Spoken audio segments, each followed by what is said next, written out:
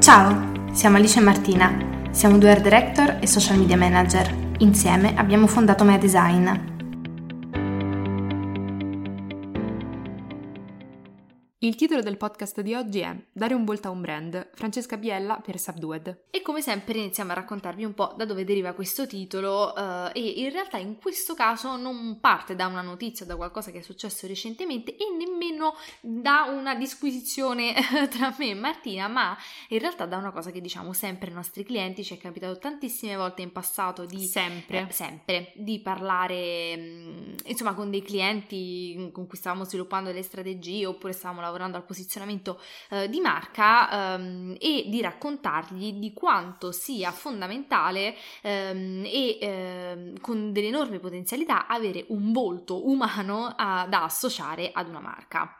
Quindi oggi vi racconteremo di un cavallo di battaglia storico proprio di Mea Design, ovvero una cosa che raccontiamo sempre ai brand, ovviamente quindi i clienti con cui veniamo in contatto, è proprio che un brand, per essere più empatico, per arrivare maggiormente ai suoi clienti, ai suoi consumatori, e quindi chiaramente l'obiettivo è sempre per un brand vendere di più, un buon modo può essere quello di associare al brand, quindi alla figura dell'azienda, che è sempre concepita e percepita come una cosa molto fredda e molto lontana, distante dalla certo, persona che compra, un volto. E qui si apre un po' una parentesi enorme, perché il volto può essere di tanti tipi ed è una strategia che secondo noi, se attuata bene, come vi faremo insomma tra poco alcuni esempi, funziona alla meraviglia, ma ha anche delle insidie sia a breve termine che a lungo termine, e quindi bisogna, cioè una volta che si fa una scelta di questo tipo, come diciamo sempre ai nostri clienti, è abbastanza irreversibile, nel senso che si è convinti o non si è convinti, bisogna poi procedere, perché una volta iniziato questo percorso bisogna quantomeno farlo durare qualche anno. Ma entriamo più nello specifico. Soprattutto in un periodo in cui c'è praticamente da parte di tutte le aziende un tentativo di umanizzarsi sempre di più. Banalmente voi pensate anche ai brand che non hanno un volto di riconoscimento tipo Netflix però parla sui suoi social come se fosse una singola persona, ma anche Unieuro parla appunto dal punto di vista del social media manager che gestisce i profili, e potremmo farvi centinaia di esempi. In un trend, diciamo in un'ottica come questa, chiaramente avere un volto, una persona fisica da poter associare all'azienda è veramente un buon punto di partenza per andare a fare questo lavoro di creazione di legame empatico. E come ci accennava prima Martina, il volto da associare al brand può essere di vari tipi. Può essere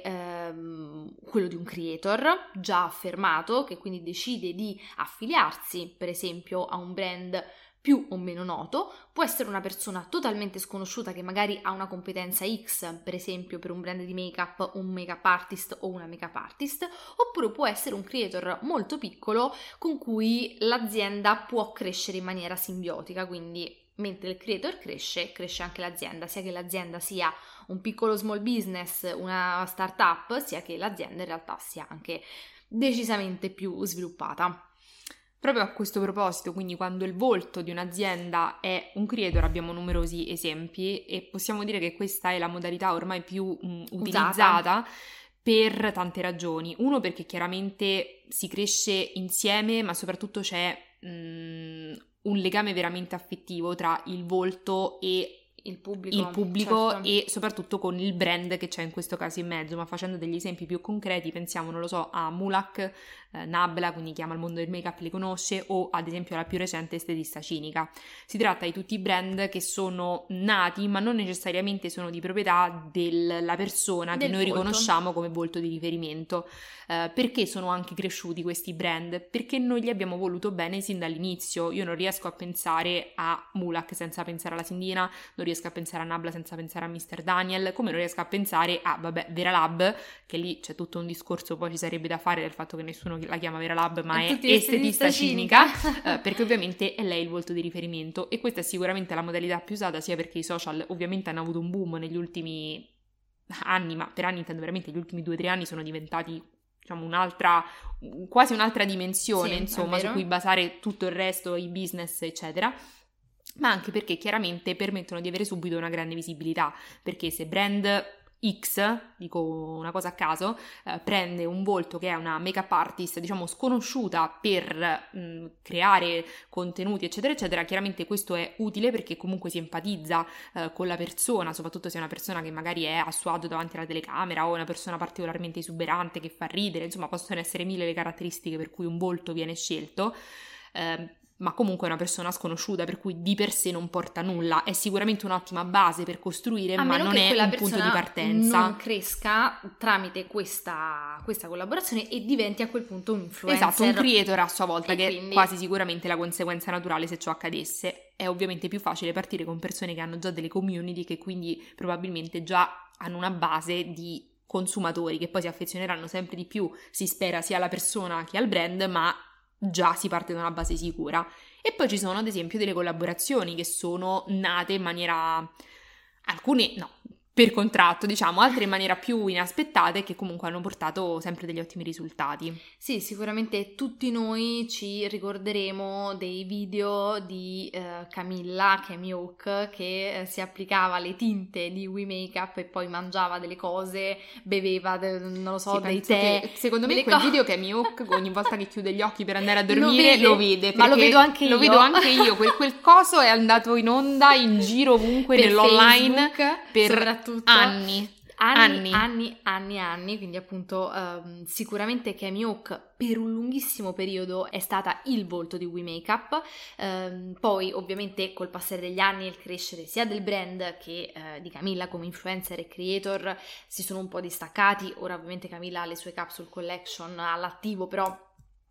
magari non è che quando guardiamo Camilla pensiamo automaticamente a We Makeup o il contrario, ma perché le cose si sono evolute nel corso degli anni. Però qualche anno fa, quando girava il famoso video, tu vedevi la faccia di Camilla e pensavi alla tinta labbra di We Makeup, cioè non potevi pensare ad altro nel mondo, come al contrario vedevi la tinta labbra di We Makeup e pensavi a Camilla che si mangiava il croccante e faceva vedere che tutto il rossetto era rimasto perfetto. Un po' lo stesso che sta succedendo tra Francesca Biella e Subdued. Io ho sempre detto Subdued e non Subdued, però non so come si dovrebbe pronunciare in maniera corretta. Non lo so, non ho idea, quindi ognuno lo pronuncia a proprio modo. Se qualcuno, la stessa Francesca, se dovesse ascoltare questo podcast perché e ha la risposta, tipo Subdued lo chiama? Non so, Vabbè, saprei, non mi intendo di naming a questo livello, quindi se Francesca dovesse ascoltare questo podcast volesse, ciao innanzitutto, complimenti per quello anche che staremo per dire, ma volesse correggerci sulla pronuncia, magari, molto volentieri. Allora, chi è Francesca Biella? Se siete, frequentatori di TikTok non potrete non conoscerla. Francesca è una giovane creator che ha iniziato, diciamo, più come inizialmente dipendente di Subdued e poi pian piano è diventata una creator, ed è per questo che è presente ed è anzi quasi dedicato a lei e alla sua collaborazione con Subdued questo podcast, perché lei è riuscita in un'impresa non da poco. Per farvela breve, lei è riuscita a diventare in qualche modo il volto per TikTok di Subdued, perché lavorandoci dentro chiaramente riusciva a far vedere delle cose che non è che una persona che acquista può fare un haul di 1.000 euro di cose da far vedere su TikTok, mentre chiaramente se uno ci lavora all'interno è un po' come gli small business che ti fanno vedere ogni giorno un gioiello diverso. È facile se li hai tutti a disposizione, quasi tua proprietà, esatto, e sono i tuoi o comunque li hai a disposizione, ecco, davanti a te. E questa collaborazione ben presto è diventata qualcosa in più, anche lei oggi è diventata TikTok manager di Subdued. Quindi mentre da una parte Francesca mostrava al popolo di TikTok appunto le novità di Subdued, tutti gli accessori, le borsette, i piumini e compagnia cantante, e ha iniziato a far carriera all'interno dell'azienda, contemporaneamente ha anche iniziato a sviluppare il suo personal brand, che sicuramente è anche stato aiutato da appunto questa sua tipologia di video, perché non so voi ma io i suoi primissimi video da Subdued me li ricordo perfettamente, l'hanno posizionata molto e le hanno anche dato un topic interessante e non scontato di cui parlare, e pian piano questo, anche in questo caso con la sua bravura e le sue capacità di comunicazione, l'hanno trasformata in una creator di TikTok ormai molto grande, molto affermata, e automaticamente in un influencer. Quindi praticamente queste due cose sono andate di pari passo. Lei ha iniziato a lavorare per Subdued e contemporaneamente a creare contenuti online per Subdued, ma non solo. Subdued ha iniziato a vedere che qualcosa si stava muovendo grazie a questi contenuti, in contemporanea lei, grazie alla sua bravura, e a Subdued stesso che ovviamente gli ha dato la disponibilità, no, a fare questi contenuti. Non è detto che un brand, un'azienda abbia piacere che una dipendente o un dipendente faccia dei contenuti magari non approvati, insomma in orario di lavoro per dei social, hanno iniziato a crescere contemporaneamente e quindi questo ha portato allo svilupparsi di un'ulteriore sinergia, ovvero appunto trasformare Francesca in TikTok manager e praticamente nel volto del brand stesso, perché ormai in questo istante, poi in futuro naturalmente le cose si evolveranno, a me risulta difficile guardare in faccia a Francesca e non pensare a Subdued. Nonostante lei sia tantissime altre cose, questo legame è ancora molto forte e sicuramente il fatto che Subdued sia riuscita ad associare una persona come Francesca sfruttando il mezzo più potente in questo momento, TikTok, gli ha dato un boost incredibile. Tra l'altro questo per Subdued è stato anche una soluzione ad un problema, che in realtà non è un problema di Subdued, è un problema che hanno tutti i brand e tutte le aziende nel momento in cui c'è stato l'avvento in maniera così importante e così predominante nelle nostre vite dei social network. Voi dovete considerare che esattamente come un influencer avrebbe bisogno in teoria di fare un post al giorno, 18 storie al giorno, reel e quant'altro, lo stesso vale anche per gli account aziendali, quindi per i brand e le aziende varie, qualunque cosa vendano, poi chiaramente nei limiti, alcune è più facile, altri meno facile. Fatto sta che di solito funziona un po' in questo modo, quindi esattamente come a un creator si chiede di produrre tot contenuti a settimana, questa stessa cosa proprio per l'algoritmo e per la creazione effettiva di un engagement nella pagina occorre farla anche per i brand. Qual è il problema? Il problema è che mentre un creator, in teoria, se è bravo e si sa gestire, ha più o meno sempre qualcosa da dire, perché di solito un creator ha come focus o se stesso e quindi in quanto essere umano ogni giorno fa qualcosa e quindi si è in grado di raccontarlo, qualcosa da dire c'è sempre, oppure se ha un argomento, anche lì, non so, parli solo di scarpe, qualcosa sulle scarpe ogni giorno dovrai dire. Per un brand questa cosa è molto più complessa, perché chiaramente non essendoci una persona fisica, le cose vanno prodotte o commissionate. Tutto questo ha in comune solo una cosa, il budget, perché mentre un creator non è che deve pagare qualcuno per creare il contenuto, anzi è se stesso che crea il contenuto per guadagnarci sopra, quindi è un po' al contrario, per il brand invece bisogna pagare qualcuno per ottenere un contenuto da postare e voi capite che oltre a essere molto molto lento è molto molto costoso, perché chiaramente un brand di solito non ha la disponibilità di creazione di contenuti velocemente a costo zero, proprio perché manca proprio la persona che li fa. Pensate ad un brand di make-up senza un volto. Chi li produce i contenuti? Solo esclusivamente i creator, piccoli, medi creator o influencer che vengono pagati giustamente grandi cifre, perché a quel punto diventano in qualche modo dei mini testimonial se vengono addirittura messi sulle pagine di proprietà e sui canali proprietari del brand, quindi è tutto molto complicato, soprattutto appunto calcolando la mole di contenuti che si devono postare. Avere invece una persona che fa quello, è il volto pubblico dell'azienda, la racconta e nella sua vita deve creare il contenuto per l'azienda, che chiaramente non è più e non è in realtà forse mai stato il lavoro di Francesca Biella, ma era per farvi una panoramica un pochino più grande sui volti, appunto. Sì, infatti secondo me questa sarà la professione del futuro. Se volete una previsione, la prossima professione del futuro sarà il creator per l'azienda, cioè un cristiano che si immola per appunto il brand, l'azienda in questione, diventa il suo volto vita natural durante, cioè per sempre praticamente, perché poi a breve vi spiegheremo anche qual è il problema. Però questo chiaramente aiuta tantissimo perché velocizza il lavoro e soprattutto lo rende quantomeno coerente e costante, nel senso che vedi anche sempre la stessa persona, vedere la stessa persona dà continuità, dà sicurezza, è un po' il motivo per cui uno segue un creator, vedere sempre quella faccia aiuta, rasserena, vi fa capire chi avete davanti, insomma vi dà l'idea quantomeno di conoscerla la persona e di potervi fidare, quindi chiaramente si instaura un rapporto. Con un brand questo è impossibile quando non c'è un volto, anche perché dovete considerare che una pagina media di un qualunque brand ha 3.000 volti. Voi chiaramente ci saranno delle cose che vi piaceranno di più, altre di meno, è normale che sia così, esattamente come gli influencer, quindi il profilo potrebbe diventare altalenante, il vostro rapporto non sarà sempre uguale. Invece mettendo un volto, una volta che il volto vi piace, voi amerete quel brand sempre e comunque. Sì, diciamo che questo, da quello che vi abbiamo raccontato, potrebbe sembrare avere solo aspetti positivi, perché fa risparmiare l'azienda, perché naturalmente pagare un creator interno all'azienda uno stipendio fisso mensile per creare contenuti tutti i giorni è molto più economico che pagare tutti i giorni un influencer diverso per fare un takeover magari delle storie Instagram, eccetera, eccetera. Oppure, spesso, questo volevo sottolinearlo, capita che le aziende pensano che questa cosa la possa fare chi di solito si occupa dei social. No. Quanto di più sbagliato. Ma perché un conto è fare il social media manager, fare il social media strategist e fare il creator. A volte questa cosa può coincidere, ma non è detto, non è che una persona che sa fare un piano editoriale, una buona strategia Instagram per comunicare, per lanciare un prodotto, per aumentare l'engagement o X cose, non è detto che abbia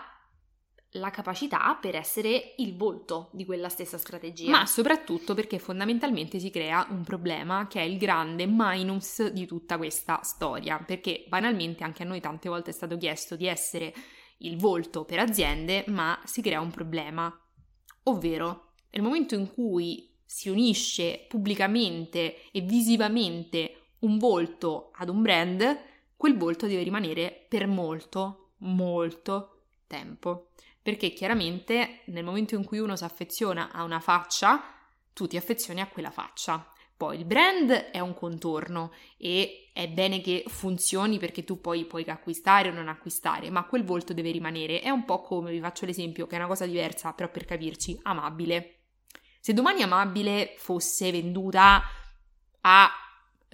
Piera, dico un nome a caso, probabilmente perderebbe molto dei guadagni. Perché? Perché voi clienti di Amabile, se c'è qualcuno che ci ascolta che è fan, insomma, di Amabile, comprerà principalmente perché gli piace il modo di fare di Martina.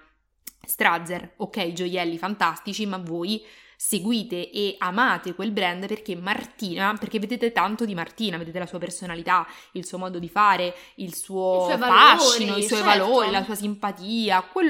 l'ammirate come imprenditrice, insomma, qualunque cosa, ma voi l'associate a Martina. Se un domani Martina scomparisse dall'azienda per X motivi, probabilmente Amabile subirebbe un grande colpo, perché il motivo principale per cui vendeva scompare sostanzialmente. Quindi il rischio grosso che si crea in queste situazioni associando un volto, che sia di un creator, che sia di uno sconosciuto o del fondatore, è che nel momento in cui se ne va, diciamo, il faro, appunto, il brand possa rimanere all'ombra. Sì, sicuramente sì, anche perché appunto nel momento in cui noi ci abituiamo, no, un po' a una persona, è come quando cambia l'attore in un personaggio di una serie TV, cioè rimaniamo tipo, ma in che senso, scusate, cioè non posso abituarmi a un'altra faccia, a un'altra parlata, quando fino alla stagione prima c'era un altro attore. È esattamente la stessa cosa, quindi se da una parte per il brand, soprattutto se il creator non era solo una persona che creava contenuti, ma appunto si era trasformato in un vero e proprio influencer e aveva costruito un legame empatico con la community, potrebbe avere dei problemi. Dall'altra parte la figura del creator aziendale stessa potrebbe avere dei problemi, perché chiaramente associarsi pubblicamente a un brand, e se questa cosa riesce molto bene, vuol dire che quella faccia avrà stampata in fronte una scritta a caratteri cubitali col nome del brand stesso, e quindi è difficile poi, se per X motivi ci si separa a livello lavorativo con quel brand, andare a fare la stessa cosa per un altro brand che sia simile o meno simile a quello da cui si proviene, poco conta. Vi faccio un esempio che secondo noi è super lampante. Sicuramente, se ci seguite, conoscerete anche My Secret Case, perché noi ne abbiamo parlato fino allo sfinimento, perché siamo grandi fan della loro comunicazione e in generale del loro posizionamento come brand, e se appunto li conoscete saprete che loro sono i principi di questo stile di comunicazione, ovvero c'è un vero e proprio team di creator che creano contenuti dalla mattina alla sera per il brand, che siano storie, reel, IGTV, che non esistono più, vabbè, comunque video per Instagram, eccetera, eccetera, eccetera. I due volti principali sono il ragazzo e la ragazza. Per me loro sono fisicamente My Secret Case, cioè per me loro la possiedono quell'azienda, poi non è così, però non posso immaginarli per un altro brand. Ecco, se loro domani decidessero di andare a fare questa stessa cosa per Netflix, io rimarrei un po' scioccata, perché vedendo le storie di Netflix direi, oddio, ma che sto vedendo le storie di My Secret Case? E quindi questo chiaramente è un grande problema anche per la persona che decide di assumere questo ruolo, perché ci sono casi in cui questo non succede o si è talmente bravi a poi sviluppare un personal brand personale per l'appunto, parallelo, oppure diventa un po' complicato. Però possiamo dire che il peggior danno lo subisce il brand. Purtroppo Se c'è qualcuno che sappia come Emily è il brand, perché chiaramente il fatto che manchi è come quando va via il protagonista dalla serie che state guardando, fine della serie. Per questo solitamente il volto coincide anche con il fondatore, perché nel momento in cui sei il fondatore cioè poi le cose succedono sempre nella vita, appunto le aziende si vendono, si cedono, eccetera eccetera, però è più difficile. Non è sempre così, appunto, come abbiamo visto ci sono tantissimi esempi di in realtà di collaborazioni andate benissimo. Però collaborazioni, quando si diventa proprio il volto, è complesso, anche se c'è da dire che secondo me, seguendo insomma Francesca negli ultimi tempi, io ho visto un salto di qualità dal punto di vista di creator, nel senso che lei è riuscita a distaccarsi. Comunque rimane una figura importante che anzi adesso insomma chiamarsi TikTok manager chiaramente eleva anche, no, a livello social la sua posizione, anzi le facciamo i complimenti per questa scalata. Però chiaramente lei continua a raccontare tanto di TikTok, sia su Instagram che su TikTok. Subdued. Scusate, di Subdued, ci stiamo un attimo confondendo, troppe parole, ma comunque racconta anche un proprio personal branding, cioè ad oggi io vi direi che è più una creator che è anche in parte il volto di Subdued piuttosto che il volto di Subdued che è anche una creator. In questo momento assolutamente in questo momento, poi chiaramente le cose possono sempre cambiare. All'inizio però, invece all'inizio era il contrario, era diverso. Adesso ha 400.000 follower mi sembra su TikTok e racconta più della sua vita personale, della sua famiglia, di quello che fa anche come creator, eccetera eccetera. Però è innegabile il fatto che abbia ridato, diciamo, una seconda vita a Subdued, che ormai era un brand assolutamente sì, che ora io non zoppicava leggermente. Sicuramente a livello social era poco presente, perché poi chiaramente come tutti questi brand nati prima dei social non sono riusciti facilmente ad adattarsi ai social, mentre brand nati con i social chiaramente sono diventati boom. Cioè adesso penso che le ragazze o ragazzi insomma molto giovani non vadano da Brandy, che per noi invece Brandy Melville era per noi Brandy era il Subdued di adesso, era un'istituzione, ma cioè, oggi credo che sia Shein il punto di riferimento delle ragazzine che devono comprare l'outfit per Capodanno, per Halloween, eccetera. Invece una volta non era così, però perché l'avvento social chiaramente ha, come dire, creato delle situazioni complesse per i brand che non sono nati con i social. Diciamo che secondo me la combo Francesca Biella Subdued è stata super funzionale, perché da una parte c'era Francesca che stava iniziando ad emergere sui social ma era ancora molto piccola, e chiaramente appunto lavorare da Subdued è stato per lei un trampolino. Un trampolino, sì, perché cioè no, all'inizio un creator poi ci si sposta sempre a parlare un po' più di sé, però all'inizio spesso si parte da un argomento, un tema, una cosa che sia riconoscibile, quella che parla mentre mangia, quella che fa vedere i vestiti Subdued, quello che fa gli scherzi alla mamma ogni volta che entra in camera, eccetera eccetera eccetera. E poi se si riesce a crescere si crea un legame empatico con la propria community e a quel punto si parla poi dei cavoli propri, delle proprie passioni, insomma si allargano gli argomenti. Quindi da una parte c'era Francesca che stava facendo questo lavoro, dall'altra c'era un brand che dopo aver vissuto i suoi anni d'oro quando noi eravamo al liceo, perché appunto Brandy e Subdued per noi erano 10 anni fa erano virali prima del concetto di viralità stessa, penso. Cioè se non avevi la maglietta di Brandy col cuoricino, perché scusami, la felpa di Brandy con Starbucks, ma certo, io penso ce l'avevo a metà con una mia amichetta, perché mia mamma non me la voleva comprare, quindi io con i miei soldini, i miei risparmi, avrò avuto, non lo so, 13 anni, non è che avessi questi soldi, l'ho comprata a metà con una mia amica e ce la tenevamo una settimana per uno. Vabbè, questo aneddoto super trash che è uscito, ma va benissimo. Appunto, Subdued era un brand veramente di riferimento per noi giovani, quando noi eravamo giovani, giovanissime anzi. Quando poi i giovanissimi hanno cambiato generazione, non c'era più quell'hype. Sì, c'era un buco, cioè Subdued non parlava più a una generazione e questo sicuramente in parte ha aiutato, anche perché adesso io mai come ora sto vedendo su anche Instagram collaborazioni da parte di Subdued che non vedevo da secoli, cioè forse penso mai viste. Quindi comunque sta cambiando qualcosa. Tra l'altro anche in questo secondo me Francesca è stata molto brava a creare il suo personal brand diciamo in maniera parallela al suo lavoro con Subdued. Dall'altra parte secondo me Subdued sta lavorando bene, perché chiaramente questo ha dato un po' il via all'apertura dell'influencer marketing per il brand, e quindi iniziare ad introdurre non veri e propri testimonial e non chiaramente volti del brand, come poteva essere Francesca, ma continua ad esserlo anche adesso, però altre persone che raccontano il brand, che lo rappresentano i suoi valori, la filosofia di marca, l'estetica di marca, e questo è importantissimo. Sì, in generale volevamo fare comunque un applauso a Subdued per aver capito la situazione, nel senso che non è scontato, sappiate che non è scontato per un brand capire di cosa c'è bisogno oggi, perché purtroppo tante aziende sono dinosauri, cioè credeteci, sono dinosauri, sono un po' in alto mare, che da una parte lo capisco, perché l'avvento social ha generato in generazioni banalmente dai 30 in su il caos, cioè proprio la mancanza di una visione d'insieme,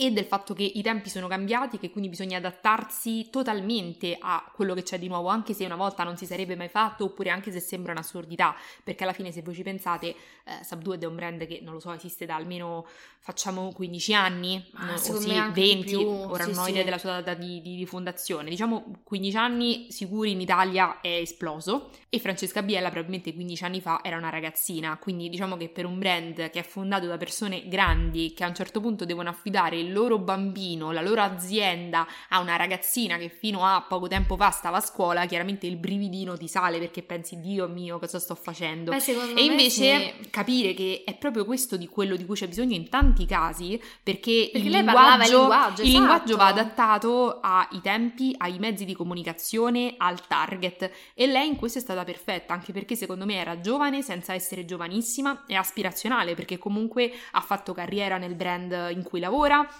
nell'azienda in cui lavora, fa vedere un tipo di vita che oggi è appealing per i giovani, e quindi ha più voce in capitolo rispetto al fondatore di Subdued, come del fondatore di tantissime altre aziende che non hanno un contatto con la ragazzina o il ragazzino di 15 anni che vanno al liceo, perché qual è il punto di incontro? Non c'è. Quindi bisogna trovare qualcuno che invece intercetti quella comunicazione e parli il linguaggio dei social. Secondo me questa collaborazione è nata da un po' l'incoscienza di entrambe le parti, perché da una parte c'è Francesca, che io immagino abbia chiesto il permesso anche per fare i primissimi TikTok, non lo so, io non avrei mai avuto il coraggio, cioè immagino nuovo lavoro,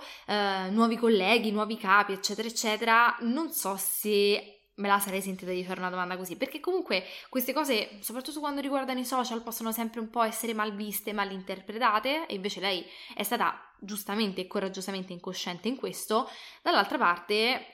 io non so quante altre aziende avrebbero detto sì, fai, su, tra l'altro un profilo personale, perché Francesca Biella portava inizialmente solo contenuti sul suo profilo personale, cioè l'azienda è stata molto coraggiosa, all'avanguardia, ha visto un'opportunità e ha detto ok, io la va o la spacca, può andare malissimo, può andare benissimo, vediamo come va. Per ora sta andando veramente bene, quindi secondo noi la loro collab è stata veramente proficua per entrambe le parti, una delle migliori viste in quest'ultimo periodo, e appunto ci ha anche dato spunto il via per una cosa che noi diciamo sempre ai nostri clienti, ma non sempre forse viene capita. Forse adesso abbiamo un case study da portare. Gli porteremo questo podcast al prossimo. Grazie per aver ascoltato il nostro podcast. Se volete saperne di più su di noi o su cosa facciamo, seguiteci su Instagram al profilo meddesign.agency. Alla prossima. Ciao!